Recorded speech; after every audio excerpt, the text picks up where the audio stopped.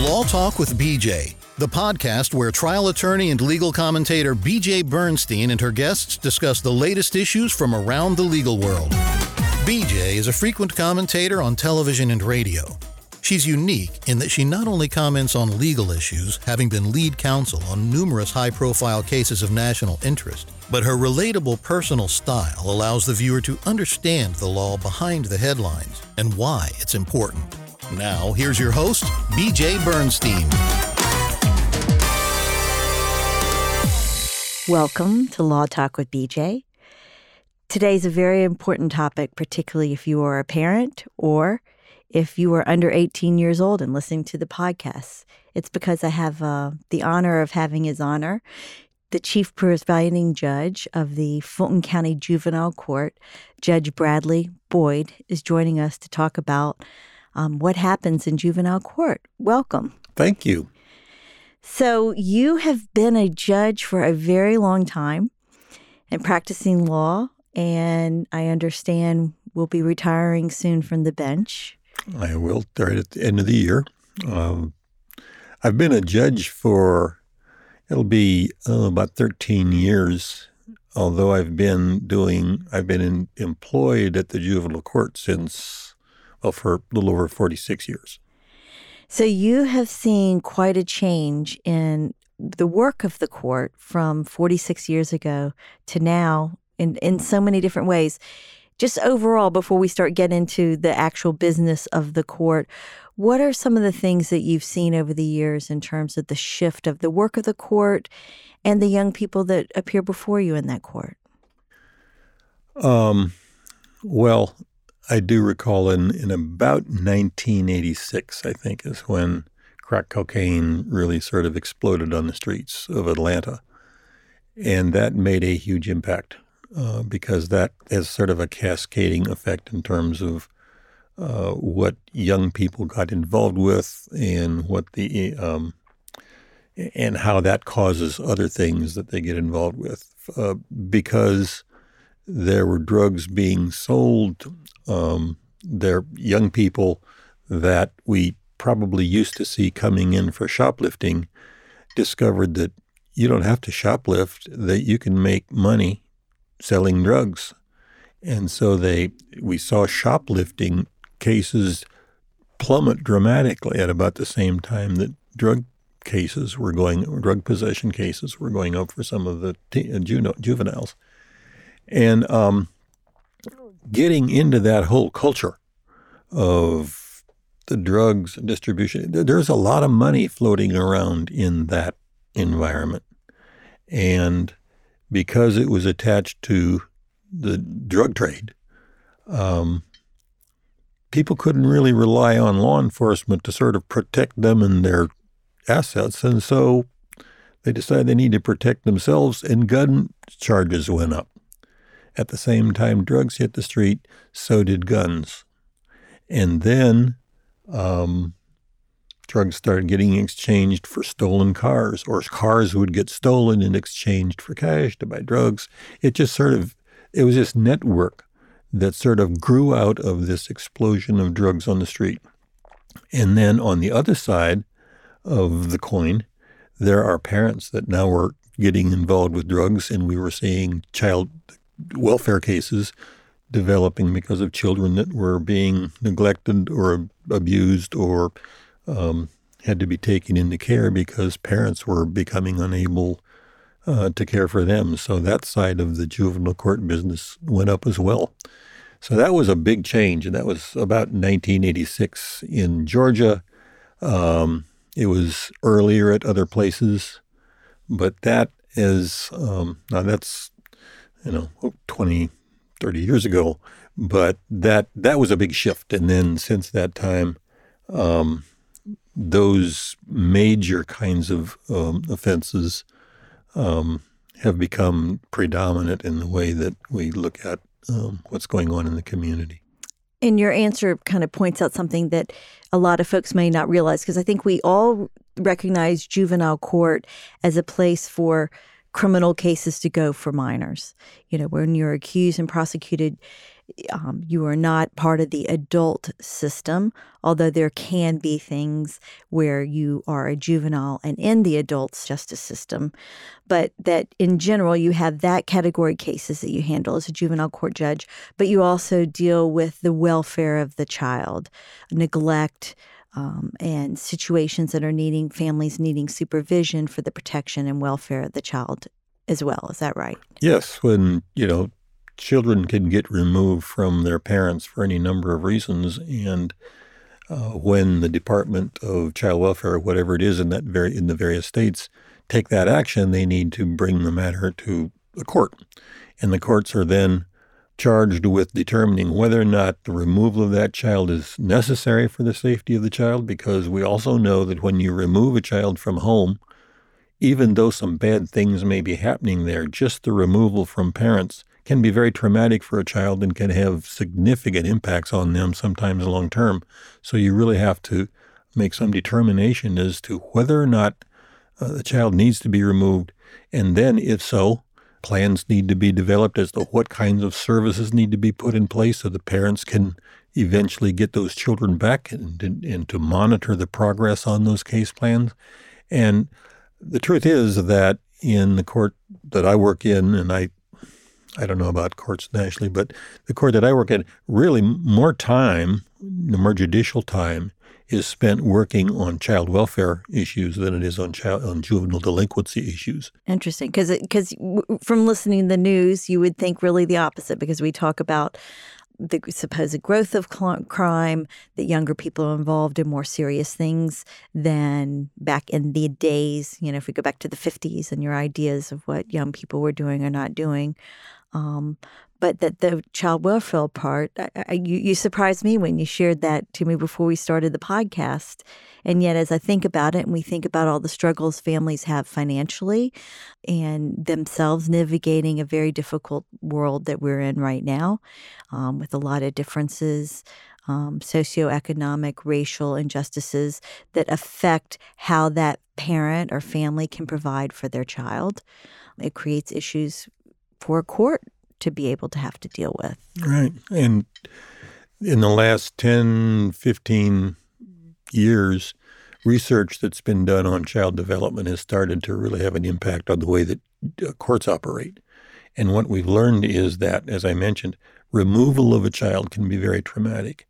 Other kinds of things, neglect of a child while they're growing up, can have significant trauma effects on a child to the point where it actually impairs brain development as they're growing. Mental health issues later manifest into very serious things, which you can either lead to needing help that may not be so available. We've had other podcasts talking about the lack of mental health services available to the public at large. And so that's a disconcerting thing too, because I'm assuming you may see a situation as a judge and you're looking for a solution, and having those services, or do you struggle to find services that will work with these young people who are neglected and there for welfare reasons before you? They're not easy issues. I mean, you need to look for services and what the child needs. You also look at what the parent needs. And there's a cycle. If parents have been traumatized, if they've been raised in neglectful or harmful situations, they don't have a good background. They don't have the tools that they may need to be parents, and sometimes their children will end up having the same kind of difficulties that they had. So even though you're a juvenile court, you obviously have the authority over the child, but you also then, in essence, have authority over the adults as well, in terms of coming up with reunification plans or plans because that's something you don't think about, that an adult is under the auspices of a juvenile court. We have at our court, and there are a number of courts nationally, that have family treatment courts. And those are designed to deal with parents who have lost custody of their kids, usually because of substance abuse and addiction issues. So the child can get removed, and you want to, as best you can, maintain the connection with the parents, visitation. You want the parent to get themselves together, to get off drugs. They may have lost homes. They may have lost jobs. There's a lot of things that need to be put back together for the parent. And there are special courts that will bring parents in. Sometimes they come in every week to make sure they're complying with the treatment programs and the treatment plans that have been set up for them. And you really try to push them, encourage them, because ultimately, if they can get things together, that child gets to go home, the family gets to be put back together, and the child is less at risk for other problems later than if they have to be bounced around in the foster care system indefinitely. And how much supervision or input do you have on the foster care system as a juvenile court judge? We have quite a bit, actually. We must first of all make a determination whether the child's removal was necessary, and that hinges on whether the child is harmed or is in danger in a situation. When I first came into the system, and any child where if the home was poor, if the furniture was dirty and broken down, if housing was substandard, often those children would get removed. Or if there was any kind of issue that raised some concerns about, well, this child may be at risk, we'll just take the child and make sure that he or she is safe. And then we learned that when we take these children out and put them in foster homes, that's not good for them either. So first of all, we need to decide whether or not, the court gets to decide whether or not that removal is valid. If it's not, the child goes home and we put services in the home while the child is there. And secondly, if they are removed, then the laws require frequent reviews of that case to determine, is mother making progress? Here's the case plan. Here's what mother's charged with doing. Is she doing it? Is she really making that a priority? And if not, why not? What needs to be done? Do things need to be changed or some sanctions put in place? And we're always holding the thing up here that if we can, after a certain amount of time, a child's been out of home, maybe has started bonding with a foster parent or something like that, that somewhere along the line, a determination needs to be made. Should this child go home, or do all rights need to be terminated and we seek adoption? That whole process is overseen by the court. Since you've been doing this for so long, and you've talked about these changes from the 80s, and we're now in 2019, and you're getting ready to retire, if you had a magic wand of something that could be added, or a resource, or something that would help improve this part of the court, we're going to get to the delinquency in a minute, but the welfare of the child, what type of help or resources or changes do you think need to be made to whether the laws or the funding or the system itself? Well, I will say that there is a huge change coming. In fact, it's practically in progress now. A lot of how the juvenile court operates and the priorities and what the juvenile court must do has been established by national legislation. And there is the Family First legislation that has passed recently that the effective date is 2019. Some states are allowed to get waivers to put all this in place. But it means that a lot of the federal dollars that have gone to support the child welfare system, which have gone to foster care, which have gone to providing treatment, a lot of those dollars are going to go into prevention programs. Now, what that's going, and this is what people in the child welfare system have been saying for years. Begging for, I guess. Begging for it. The argument was it's a lot less expensive to prevent these problems from coming than to try to fix them after things break down. We'll see. So what's going to be on the agenda nationally in all the states is having to put together an array of services and a system that will identify problems before they get to the point of removal, before they get to the point where they have to go to juvenile court, and put in place supportive programs, rehabilitative programs. The states will come up with various plans and programs that they think will be effective in actually preventing what has been a growth of the dependency cases. Do you have a sense of where that's going to come in? Because you're saying things that would happen before the court would know something's wrong, which seems confusing since a court is usually reacting to an action on the outside that brings it to court. Yeah. And this is going to change the role of the court as well, because when these prevention plans are put in place, that is also going to be overseen by the court. The court's going to it's like bringing the court into a case before a court case has been established. So it's a huge paradigm shift. And I guess the first question also that pops out for me from that is, we're lawyers first. We were trained as lawyers. We weren't necessarily, now some people probably have some background in social work and those kind of things.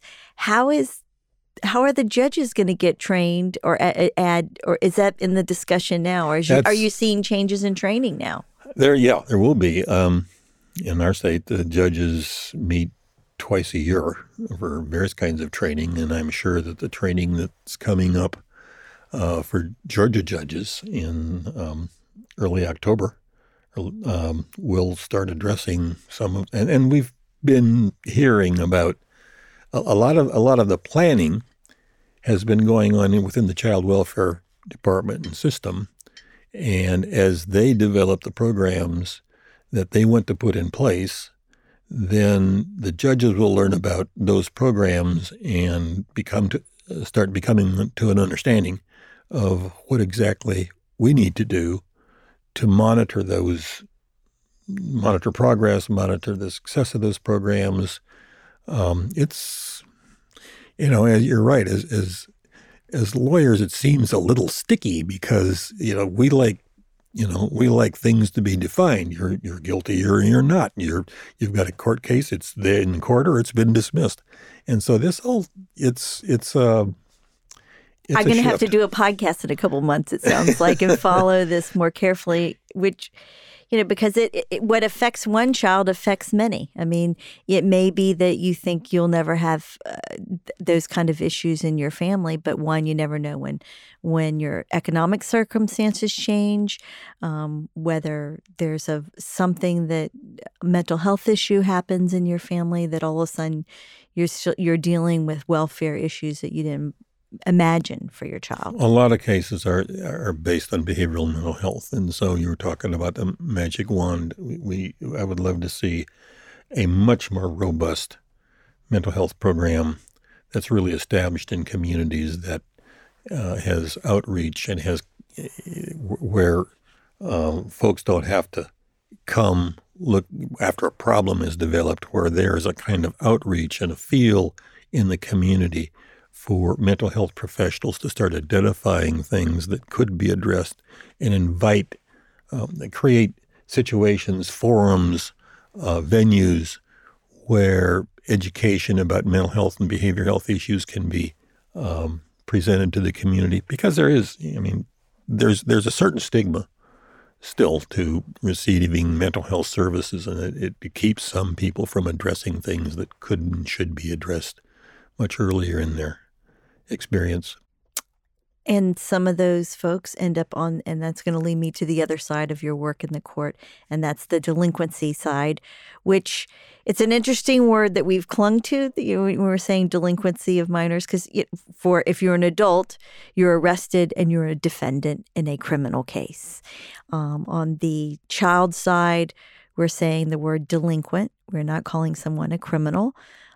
Per se, there is this distinction made, but the ages have shifted as to, and by location and states, and when you're considered a juvenile if you've committed an offense, or whether even as a legal juvenile you can end up in adult court because you've alleged to have committed a murder or some other very serious offense that puts you there. So let's talk about, in general, the role of you as a judge and the basic process of handling a case in which a young person is accused of committing a crime.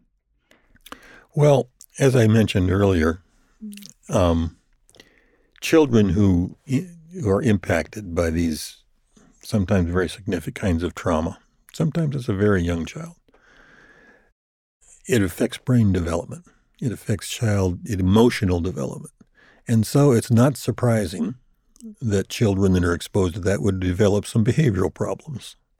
And when a 4-year-old or 5-year-old or 8-year-old is acting out, and it's clear that that child has had a tumultuous kind of family experience, we understand that.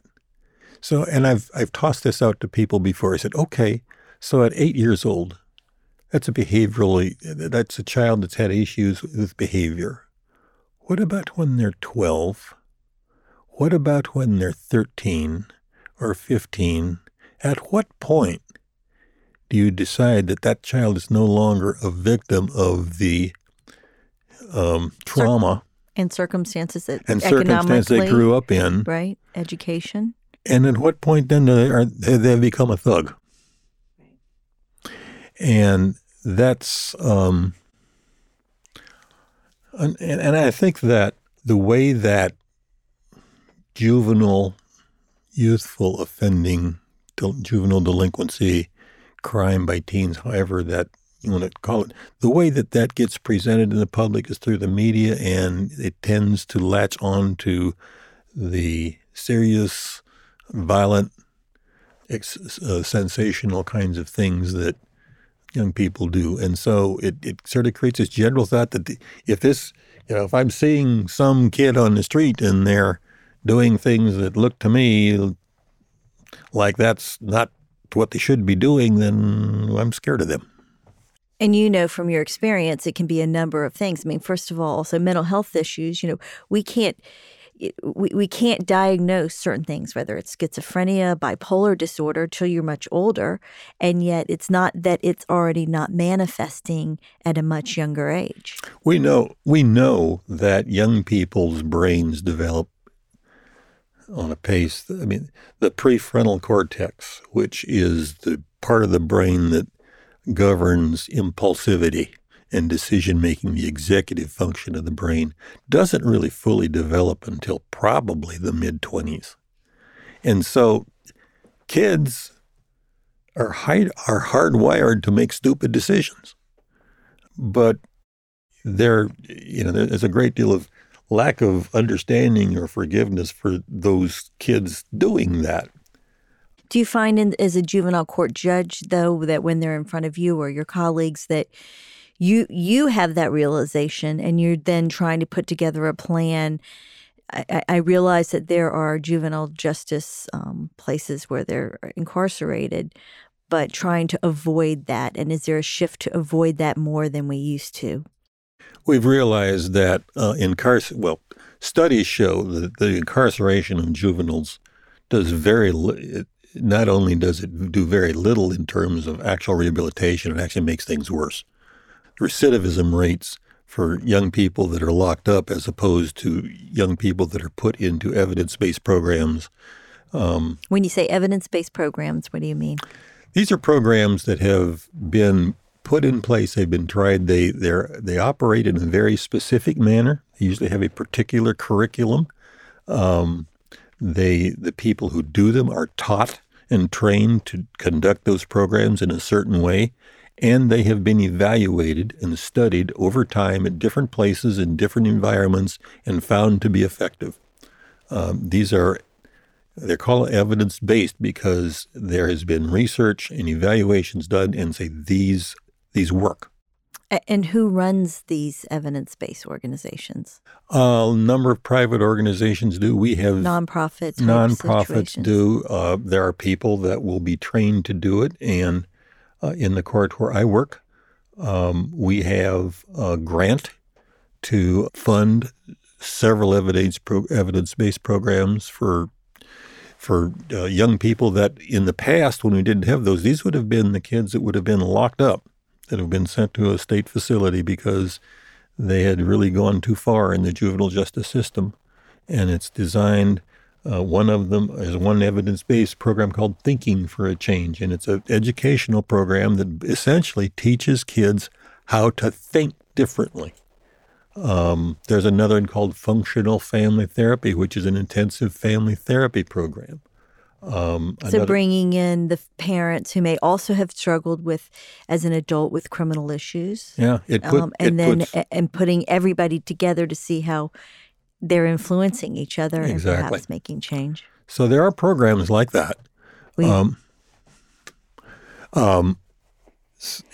it's, there's still a mindset. And when I first came to work at the juvenile court many years ago, I thought, I was concerned about kids having guns. And I thought any kid that has a gun ought to spend some time locked up. That would change their behavior. And that was probably not an unusual thing to think at that time. Now I realize that, a kid can find a gun and pick it up and start playing around with it. And of course it's dangerous. But if he gets caught with that gun, and I put him in a detention facility where really the young people that ought to be there, I'm going to quote another judge, it's the colleague of mine, Judge Teskey, says we ought to be using detention not for the kids that make us mad, but for the kids that scare us. There are some young people whose behavior is indeed a threat to community safety, and they need much different kind of treatment programs, but sometimes they need to be in a secure facility. But I don't want to put some young person in the company of those folks mixing every day if they don't need to be there. It's interesting you talk about the gun because when I tried my first case as a criminal defense lawyer, it was a murder case of a young man, I think he was 16, maybe being tried as an adult. And I remember they were talking about gang things and all of this stuff, part of the case. But when the police had interviewed my client, they asked him about the gun, to describe the gun. And he said, it's a black cowboy type gun. And that was something I argued to the jury. They had broken into a house, stole some things. In a shoebox, they found the gun in the house, so they took the gun. My client had said he didn't pull the trigger, and I was like, how do you not pull the trigger? And it was horrible. I mean, a mother was killed. He said, I promise you, he kept saying, I didn't pull it. And then I had it checked, and it turned out the original owner had altered the gun for it to be a hair trigger. And that when he pulled up and pointed the gun, she screamed. It caused him to flinch, and he shot and killed her because he was just going to point a cowboy gun. And I think that ties into what you're saying, that we have this idea sometimes, and not to say that it doesn't apply across the board, but that they are still children and describe things as children, and that even at 15, 16, 17, and they're on the cusp of adulthood, and I would argue most 18-year-olds clearly don't know everything that they need to know, that it needs some accommodations and shift, like what you're describing as a judge, to realize they're getting themselves into things much more dangerous because of what's available to them, as opposed to them being, quote, worse human beings. Yes. And more dangerous. Anybody who's raised kids, I think, can understand that any child, good children, very good children, even can make stupid decisions at age 16, 17. And they don't, a lot of children don't suffer from that because their family and the people that they have around them and the people that support them and look after them and care for them can say, wait a minute, really? You want to do that? Think about this a minute.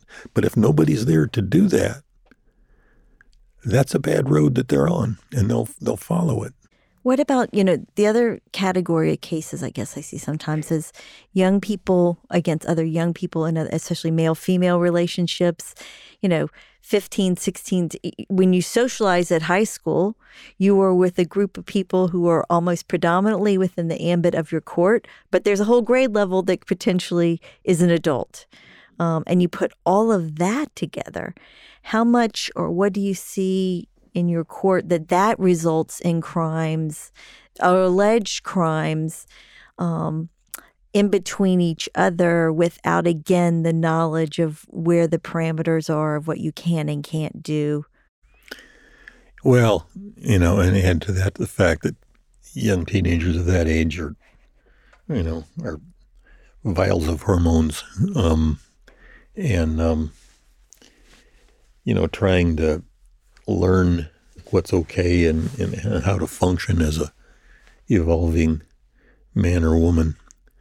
And again, what kind of environment are they living in, and what have they learned about what it really means to be a man or a woman? And that's not a socioeconomic situation, because there are plenty of people who have parents who are of a wealthy, and they're not getting taught. The discussions are not happening or that need to happen. It's not just a one-sided, whether a matter of socioeconomic situations, racial, ethnic situations. And we're exposed to a lot of media, a lot of adult material, and then no other accompanying explanation that, oh, yeah, by the way, if you do that, that's completely illegal. Yeah. Depending on your state and jurisdiction. Yeah, I had what really was a privilege of spending about 12 years working with a program that ultimately was a youth empowerment program. And in involving myself in that program, I met with a number of kids every week. And over that period of time, some kids would come in, 12 years, they get old and they move out, and other kids come in. And these were kids that had some difficulties themselves. And one of them made his way in there, and he eventually realized that he kind of recognized me because I, as a prosecutor, had prosecuted a case against him and asked him to be locked up. It turned out that he became a leader in that group, along with another young fellow who right now is a pretty successful hip-hop artist. And they started... Can you tell us who? Killer Mike. How about that? And they started having this conversation with each other. And they said, we got bad information. Some of what got us in trouble is people told us the wrong stuff. And we ought to do something to try to get some good information to these younger kids so that they don't fall into the same kind of mistakes that we've made. And so they actually started working on a curriculum that they started taking into the elementary and middle schools and doing an after-school program for a while, just say, look, some of what you're hearing isn't right. Because the law says ignorance of the law is no excuse, Yeah. and yet you're tapping into, we don't do such a good job at teaching the law. Yeah. But some folks, even going through it, understand and spread the news, such as Killer Mike and other activists who are out there trying to say, there's a different way. Mm-hmm. And it's encouraging to hear a judge realize and you to be so candid about the shifts you've seen over time. Because it's so easy to get in the law. In the one way, it's magical because it changes, and yet in other ways, that change is sometimes very slow. But it seems to be that we finally are in a period of rapid change and realization of what is it that we are doing with the courts, and that it's punishment is not always, it shouldn't really be the goal. It's a better society. I think I mentioned these 12 years or so that I was with this organization, and frankly, to me, it was life-changing, and I am forever grateful for that time, because I think it made me a better person and a better judge, because the focus on that was listening. When we talk about youth leadership, it wasn't creating programs for kids to do and participating in. It was saying to the kids, what's going on in your world? What would you like to change, and how can we help you do that? And that led to the adults in the program learning how to listen to young people, because we don't do that very well. And when you actually listen to what young people have to say, and sometimes they don't, it's hard to hear that, because young people aren't used to adults wanting to hear that. When you have a conversation with a kid, really you're letting them talk, but what you're doing is thinking what I want to say next. But if you listen to and can get young people to talk and let you know what they think, they've got some great ideas. They have some thoughts and a lot of what they think can make sense. If we could all find a venue, find a way, and adopt a commitment to, that kid bothers me or whatever. I want to hear what he's got to say. I want to listen to him. I want to listen to her. If that behavior is coming from somewhere, tell me about that. I think the way we might react and the way we might respond to young people could be very different. That is heartening to hear. It truly is, because, you're so used to, I think in general, thinking of the judge speaking down. You're sitting up higher than everybody else in the courtroom.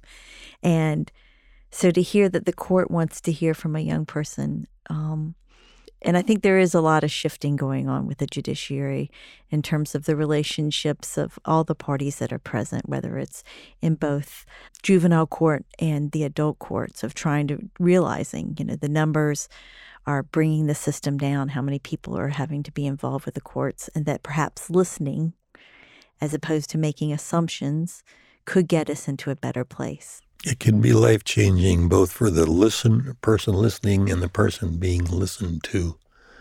It's life-changing. So while we've been having this wonderful conversation, I can't thank you enough. And I am so pleased to have had this time. I've heard of you. I haven't been before you. It's been really lovely. And I was trying to think about what tea to have, because with every episode of Law Talk with BJ, we have a different cup of tea. And I chose chamomile tea. Not usually I talk about the metabolical different or spiritual benefits of the tea, but this one was because of the children's story, Peter Rabbit, since we're talking about children. And his mother gave him chamomile tea to get well. And after what you've said this whole time, I'm warm and fuzzy realizing we're building a judiciary who wants our children to be well. And I hope that is beyond you. I'm thinking from what you say it is, although you have a special heart for having been at this for so long. So thank you for sharing with our audience. And here's to faith in the future. And we'll clink our little mugs. And thank everyone for listening. Thank you. Thank you, BJ. This podcast is not to be construed as legal advice. With any legal issue, you should reach out to a professional attorney that practices law in the state and area of law for which you need information or consultation. Law Talk with BJ does not establish an attorney-client relationship, which is only formed when you have hired an attorney and signed an engagement agreement or contract. It's Law Talk with BJ music theme written and produced by Atlanta Audible. This podcast copyright 2018, BJ Bernstein, Esquire.